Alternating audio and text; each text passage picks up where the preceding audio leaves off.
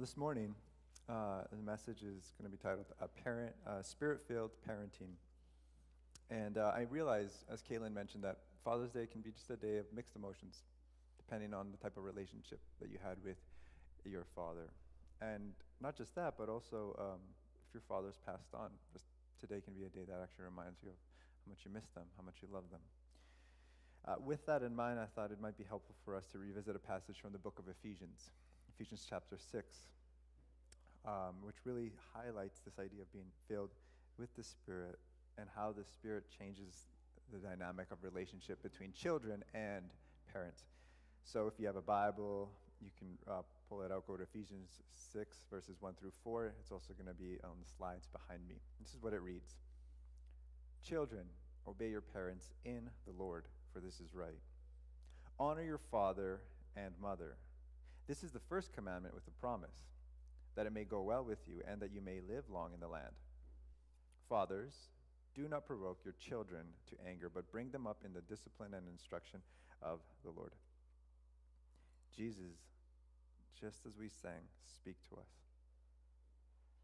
Shape us through this word. Help us to understand it so that we can live it out faithfully. In your name we pray, amen. Now this section you need to understand of Ephesians, the chapters kind of make it a little bit confusing because this was part of what in the first century was called like household codes, and it actually starts at the very end of Ephesians 5.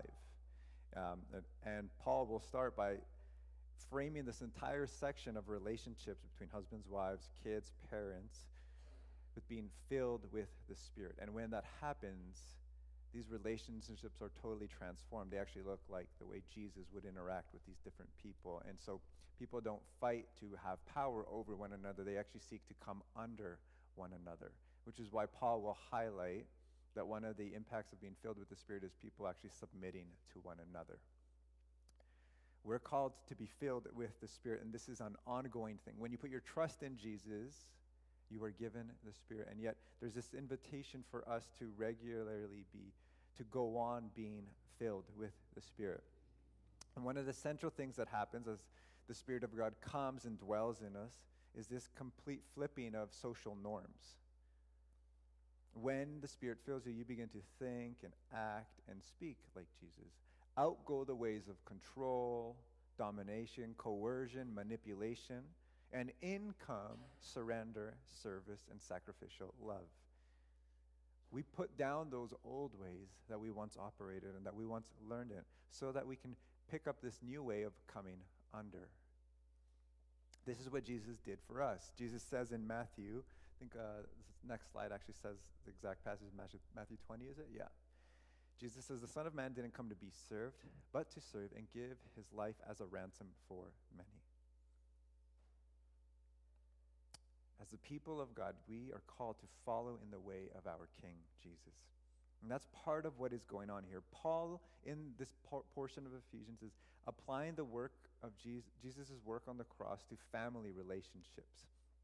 And we need to understand how that was different than what we would have seen in the first century. In Greek and Roman culture, there was this Roman law of patria potestas. A father had virtual life and death power, not only over his slaves, but over his entire household at the time. He could cast out any of them, sell them as slaves, or even kill them, and be accountable to no one. A newborn child was placed at its father's feet to determine its fate, and if the father picked it up, the child was allowed to stay in the home. If the father walked away, it was simply disposed of. Discarded infants who were healthy and vigorous were collected and taken each night to the town forum, where they would be picked up and raised to be slaves or prostitutes. That was the norm at that time. In our time, that may not be like that. And we might hear that and be like, that's so messed up. But in our time, children can become idols, or they can be sacrificed on the altar of convenience. Tim Keller notes, we may not actually burn incense to Artemis, but when money and career are raised to cosmic proportions, we perform a kind of child sacrifice, neglecting family and community to achieve a higher place in business and gain more wealth and prestige. Now contrast that picture, whether in our time or in the first century, with what Jesus says in Matthew 19.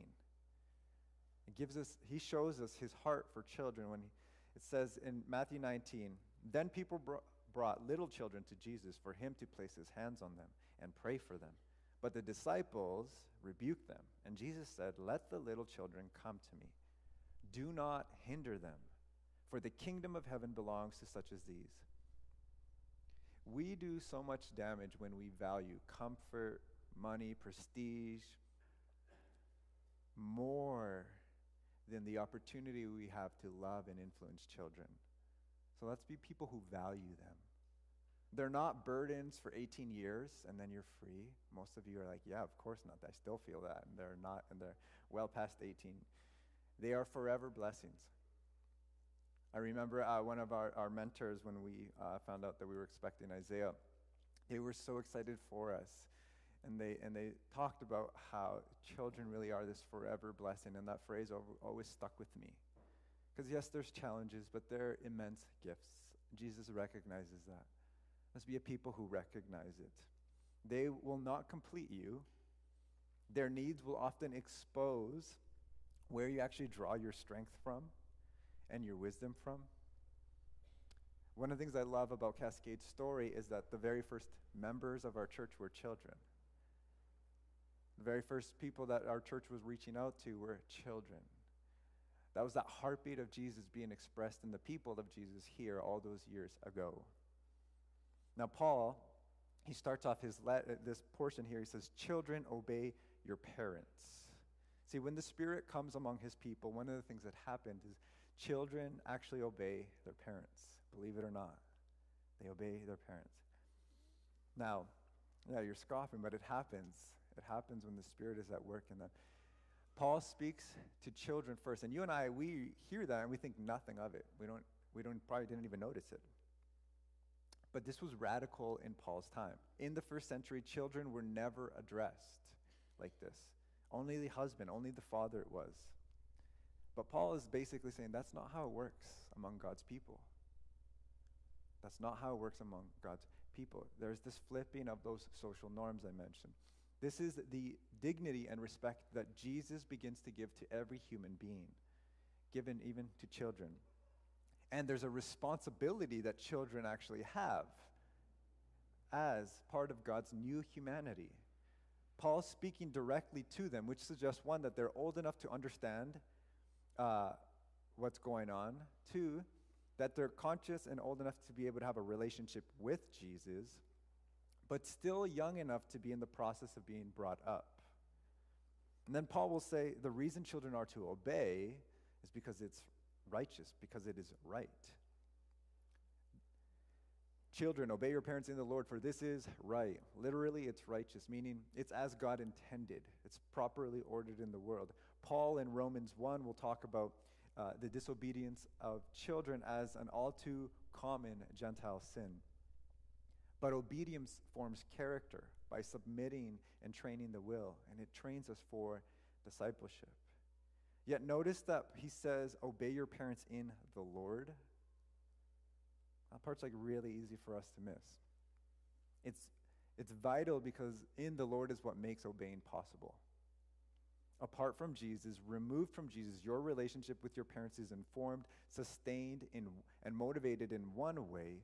But when you put your trust in Jesus and are filled with the Spirit, you obey your parents because you recognize there is another relationship that informs, sustains, and empowers it. And that's a relationship with Jesus, the Lord.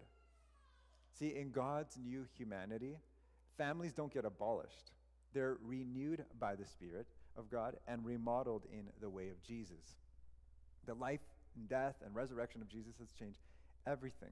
Sin and evil, what Paul will call the principalities and powers, previously corrupted, distorted, and destroyed human relationships.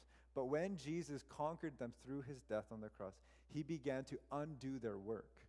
And he is now restoring those relationships. So, what if you are no longer that child who's being raised by your parents, but you still have your parents around? Does that mean this doesn't apply to you? Or you may not be under obligation to obey them anymore. You're not living under their roof or anything like that. But you're still called to honor them. That part never changes. Notice in verse 2 it says, honor your father and your mother. Paul will go on to say, this is the first commandment with a promise, so that it may go well with you, that you may enjoy long life on earth. Virtually every society recognizes that parental authority is indispensable for the flourishing of a society. And that connects to this point here. And Paul will actually references two passages here in verse 2. One is in Exodus 20, where we have the command to honor your mother and father. But we also have a reference to Deuteronomy chapter 5, verse 16, that it may go well with you and that you may live long in the land. Parents are meant to actually mediate what God is like to their children. They mediate God's authority and his love. They are meant to show us. That doesn't mean it happens, but that's what they're meant to do. And all of us have experienced, though, moments where our father or our mother wronged us. They didn't mediate God's love to us. They showed us selfishness, impatience. They were absent or judgmental. And honoring them was really hard in that moment. For some of us, they weren't just moments, though. They actually were the basis of our entire relationship with them. The relationship was actually defined by brokenness and hurt. And wherever you are on that relational spectrum with your parents, the truth is that we'll all struggle with this tension of how to honor our mother and our father. The Greek word for honor is this word time, and it has this idea of recognizing the value of something. And that's part of what Paul is getting at here. Because one of the questions that comes up is, how can we honor our mothers or fathers even if there is that disappointment and wounding? See, we're called to honor the role of a father, of a mother, even if the person who holds that role has not fulfilled it well. Just like we're called to pray for our political leaders, even when they're not fulfilling their roles well, we still are called to pray for them. So how might we do this? Is there a way that you can honor the office of mother or father, even if they didn't hold it well? Well, John Tyson, he's written a book called The Intentional Father, and he highlights three things that I think are really helpful. We honor their story. We can honor them despite them maybe not holding that office well by honoring their story. When we know what their life was like, how they were raised by their parents, what were the different things they went through, this actually allows us to empathize with them and understand them and even have grace for what they've been through.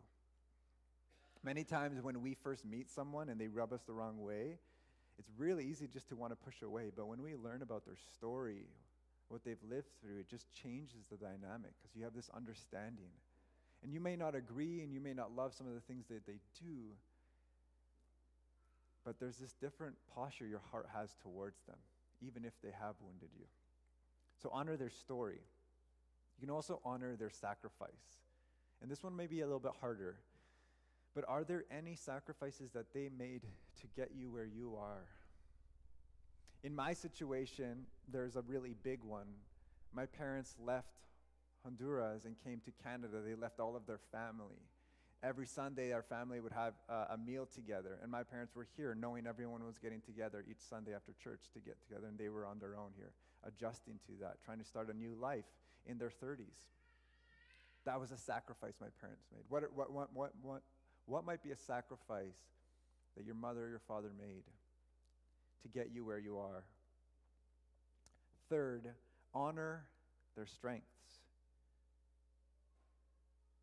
This is about seeking to recognize them and what even a small area of a strength that you benefit from, and perhaps the ways in which our world benefited through their presence and through their strengths and their presence in our world. The purpose of this is to honor them. And this is hard when they've wounded us and there's things sometimes ongoing. And this is why we need the Spirit of God to empower us, because this is not easy. And it doesn't mean that we pass on that brokenness to our own kids. See, every parent has to reckon with the hurtful things that our parents did to us, but then also find a way to write a new story in their family. and in some cases to lay an entirely different foundation. Some of you guys have talked about that with me or shared it even on social media about how God has done that in your lives. See, we have an invitation from Jesus to honor parents who have hurt us, which is every single one of us in this room. And so this week, would you take a moment, if you're able, to reach out to your parent, to your father or your mother, and recognize what you can. This isn't sweeping everything under the roof. This is just honoring the good that is there. You can write them a letter.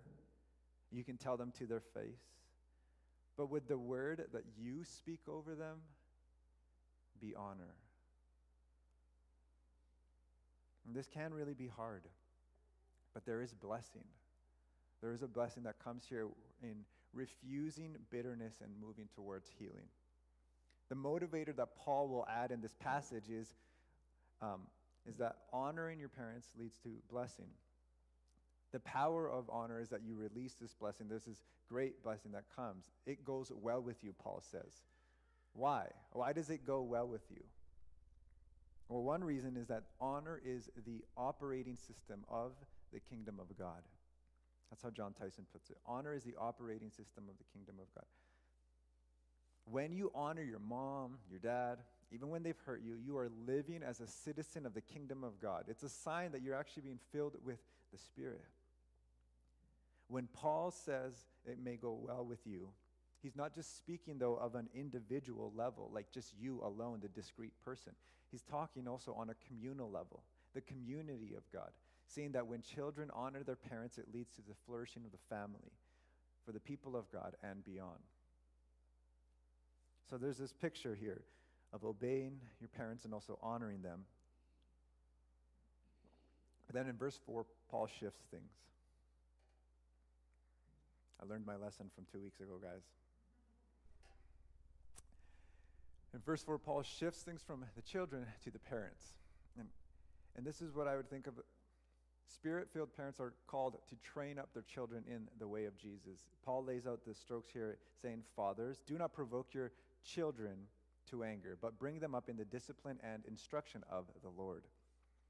Now, the word here for fathers is interesting. It's pateres. It can be used for fathers and mothers, like the Greek word adelphoi, which refers to both brothers and sisters. Which is why some translations will render this, and maybe yours is different, as parents, not father. The NIV, if you look in your footnotes, it'll actually say parents in the footnote, but put fathers as the main translation. So it's possible that it's referring to parents here. It's also possible Paul is only thinking of fathers.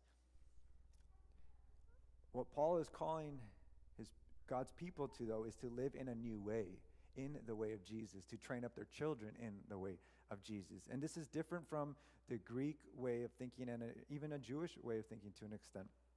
Let me just talk about the Greek vision for parenting. Fathers were the primary influence.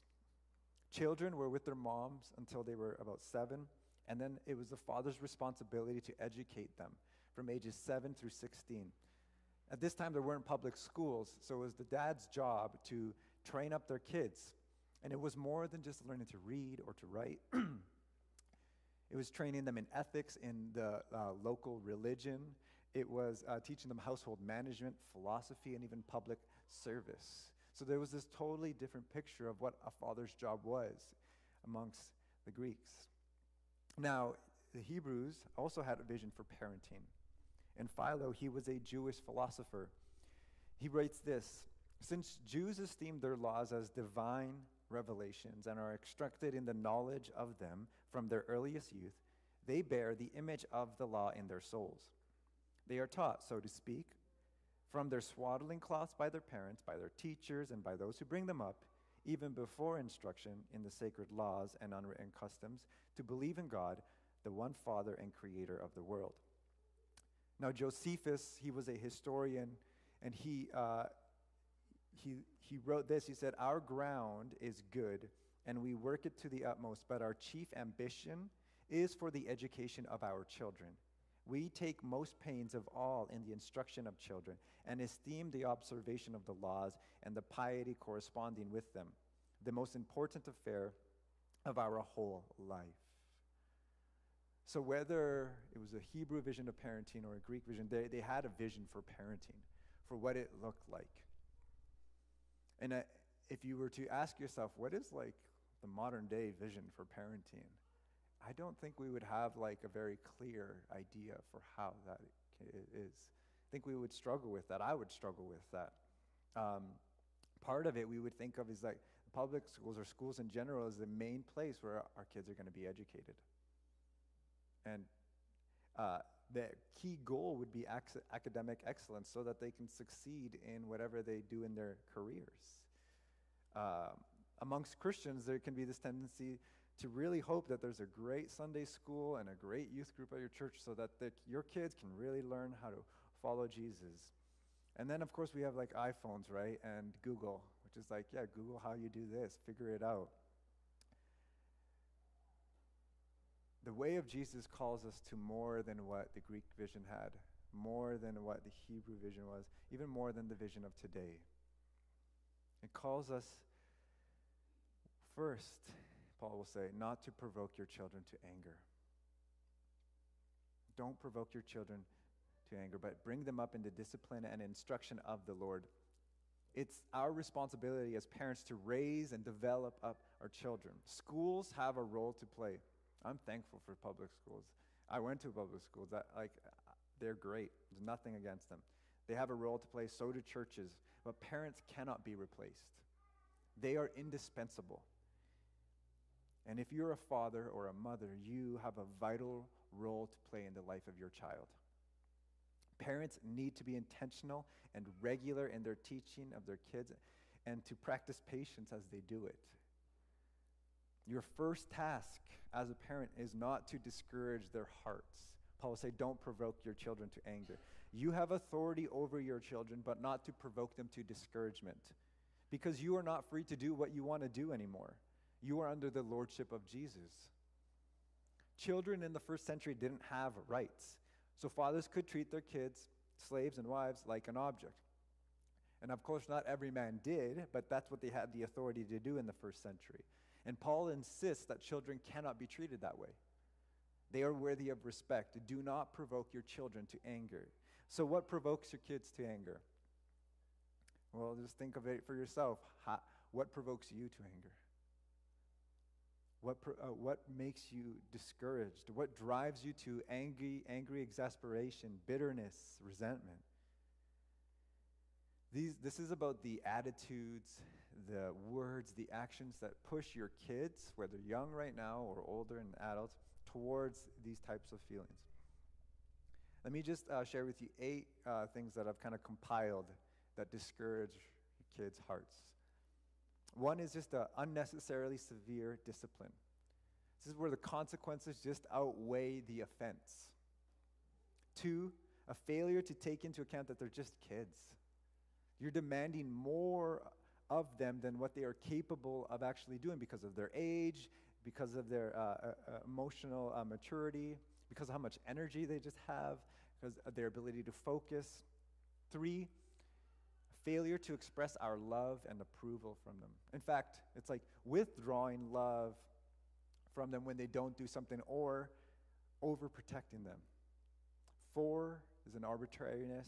This is applying rules and consequences as you please. It's just random. There's no system of logic, so you're upset sometimes about one thing, but other times you're not. 5, unfairness. You're unjust and just not concerned with what is just and right, can discourage children. 6, this constant nagging and condemnation, just words that tear down and weigh down. 7, subjecting children to humiliation, publicly or privately demeaning their self-worth, denying them the dignity that they are worthy as an image bearer of God. And 8, any and all forms of gross insensitivity to a child's needs and sensibilities. Every single one of these provokes, discourages, and wounds.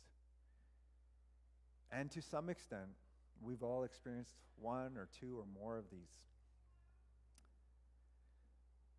One of the things that you can do as a parent, even if they are adults, is ask them this question humbly: what am I What am I doing right now that is beating you down? What am I doing right now that is beating you down, that is discouraging you? And this is a scary question to ask because you don't necessarily want to hear what it is. It never feels good to find out you've hurt someone. And sometimes we do it unintentionally. Sometimes the way that we communicate non-verbally sends a message to our kids. And our kids know it because they felt it over and over again growing up. But I think doing this models humility to them. That you do love them. That you are not trying to discourage them. That you don't want to be like that. That's the work of the Spirit in you. What am I doing right now that is beating you down? The way I would think about it for younger children is there anything I did today that made you sad? Is there anything I did that made you mad? See, if you are in Christ, you inhabit God's story. You've been given the Spirit, and He can fill your whole home, your life. And what Paul is doing is saying explicitly that the old way of parenting, of being a mom, a dad, are no longer appropriate for the people of God. You don't get to do it your way. You don't get to say, well, that's how I learned, so that's what you got to deal with. You have a new vision, a new story for your family because you are in Christ. And so Paul will say, don't provoke them to anger, but bring them up in the discipline and instruction of the Lord. One of the things that is this call for all believers is to release this blessing on your kids by breaking the generational strongholds that have gripped your family. And every single one of us in our families, we got our own stories of things that were beautiful that we love about our family to this day. And then there's other things that we're not as public about, but they're in our family. And some of them get passed on, and they're the things we don't want to pass on. And the task for us as followers of Jesus is to break those things so that they don't get passed on. That is a lifelong calling, and it's one that we walk with in humility, but we don't do it on our own. The Spirit of God empowers us. And so this looks different for each family. It may be refusing to pass on being an emotionally absent father, or an overworking father, or a critical mom, or a parent who is so proud that they can never admit that they were wrong or that they need help. It may be this manipulation and controlling of circumstances.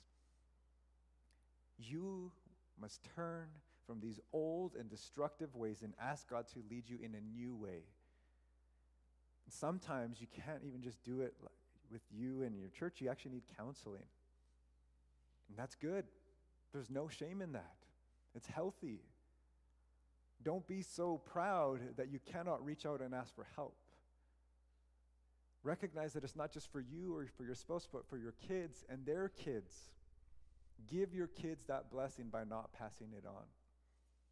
And other times, it's not even that. It's just releasing this blessing by listening to your kids work through what they are sensing God doing in their life.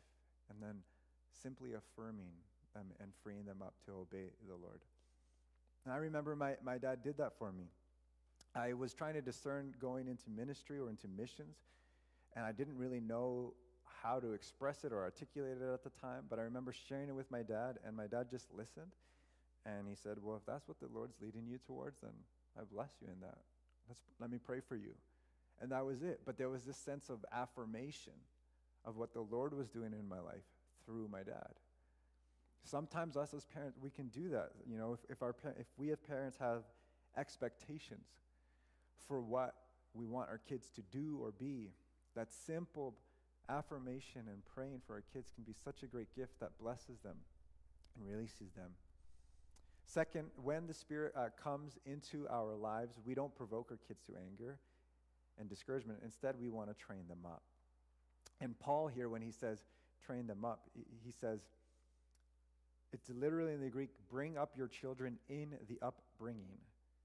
Discipline is this word, paideia, and it can mean training or upbringing or even instruction.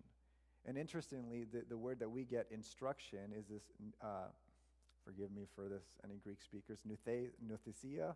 It translates as admonish, but it also includes this understanding of verbal education. So this training and verbal education has a specific content, though. The Lord. Discipline and instruct them in the Lord. In the discipline and instruction of the Lord. Teach your children Jesus Christ and his ways. That is the goal for us as parents who follow Jesus, is for our children to come to Jesus and then to place themselves under his authority, under his lordship. And there are 3 parts to this that researchers have noted for followers of, like disciples of Jesus, how you can have resilient disciples. 3 things that are key to that happening in the life of children as they grow up. It's not just one thing, but really these 3 key things: relationships, scripture, and experiences. Let me just outline that a bit. I think there's a slide for it too. One is like modeling what following Jesus looks like in your life. It's this relationship with them. Second is teaching and encouraging them to learn the scriptures. And third is creating environments where Jesus can be encountered. That's the experiences. This first one, it's using your life as you live and follow Jesus and place yourself under his authority to show your children what that's like. Introduce them to Jesus by walking with Jesus yourself. That's why as a parent, one of the most important things you can do is actually just walk with him faithfully, consistently. Your habits at home model something to them. I remember my grandpa, when I only really got to see him once every 5 years on these family reunions. He would wake up at 6 in the morning and pray. And I was a little kid, but I would see him doing it. And I'm like, oh, he's getting up every day and doing this. He wasn't trying to do that for me. That was something that was a rhythm of his life. But it modeled something to me. We have that same opportunity with our children. Our behavior is not just a revealer, but also an instructor. We don't just train and teach our kids about Jesus and his way. We also model following him to them. And as Christian parents, our job is to model what that's like in our behavior and in what we teach. So if they never see us forgive, apologize, repent, if they never see us practice generosity, if they never see us serve, if they never see us studying the scriptures or praying for the salvation of others, how can we expect them to want to go and do it? If they don't see us ever be concerned for justice in this world, for the poor, how can we expect them to care for those things too? Because there's brokenness in us, there's going to be moments where we get it wrong. So one of the clearest things that kids need to see is parents repenting. They just got to see it because every day we get it wrong. Repentance needs to be common in our homes. And reconciliation needs to be practiced amongst our kids. I didn't respond in the way that Jesus did. I'm sorry, and I commit to changing my ways. And when we correct them, we demonstrate to them how Jesus responds to them in their errors and mistakes. Who is it that you want to show them? Do you want to show them Jesus, or do you want to show them your brokenness? Our goal isn't perfect obedience for them to be perfectly obedient. It's this loving commitment and surrender to Jesus. And when that is our goal, then the way we parent them and instruct them and discipline them is totally different. Jesus is a person. He's not a set of behaviors. And we want them committed to him, not just doing this and not doing that. Those are totally different things. Number 2 is that we intentionally teach your kids scriptures. Mothers and fathers have to see it's not just the responsibility of the church to educate and train their kids. Parents play this instrumental role in teaching and shaping them. And we live in a time where there is an alternative and very attractive worldview that does not align with the way of Jesus.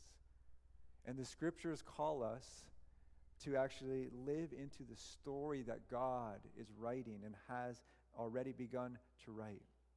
We are swimming against a heavy current, and we need resilient disciples of Jesus, which means we need to actually train our kids to know the story, to live in the story, and actually understand it as we see it in the scriptures. And some of us, because that never happened in our own lives, it feels really hard to do. But one of the biggest comforts you can take is knowing that actually just being intentional and showing up is one of the most important things you can do here. It's not about a specific method, but if you consistently and faithfully show up, it will bear fruit in the life of your children. 3 is creating environments where Jesus can be encountered. And this is referring to things like summer camps, retreats, mission trips, and serving. All of these can have a great impact on young people. They're kind of like the big ones that people will think of. These are often the first powerful encounters that people have with Jesus, and we can't dismiss this. This is, for many of us, what Anvil was. Yet, we need to recognize that you can do this in the everyday as well. This is where your family culture matters, the vision of your family culture. They can be formed over a long time through things like family devotional times or songs or having a meal that you share together or a game. These don't have to be huge events all the time. But being interested in our children's lives and using what is going on in their lives as this launch pad to help them encounter Jesus. It may be what challenges they're facing at school or the questions their classmates are asking. The books of Daniel, Esther, 1st and 2nd Peter reveal how God's people lived in times where they were a minority and they felt pressure from the dominant culture, and yet they remained faithful. And the call for us living in a city like Vancouver is the same. It's to remain faithful and resilient. So, children in this room, how can you honor your parents today? Your dad, your mom. And maybe writing them a letter and telling them what you see, their story, their strengths, their sacrifices, and thanking them for what they deposited in you.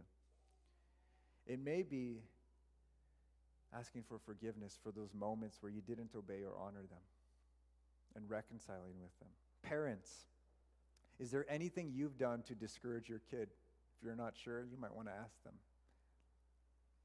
Your humility can be a place where God works to bring healing and restoration. There is always an opportunity to turn to Jesus and make things right, to own the sin, to own the failure, to model the humility and the heart of reconciliation to them. Even if you're a parent of a grown child. I've experienced my dad do it, and it was powerful. Parents aren't perfect, but we can model humility. And so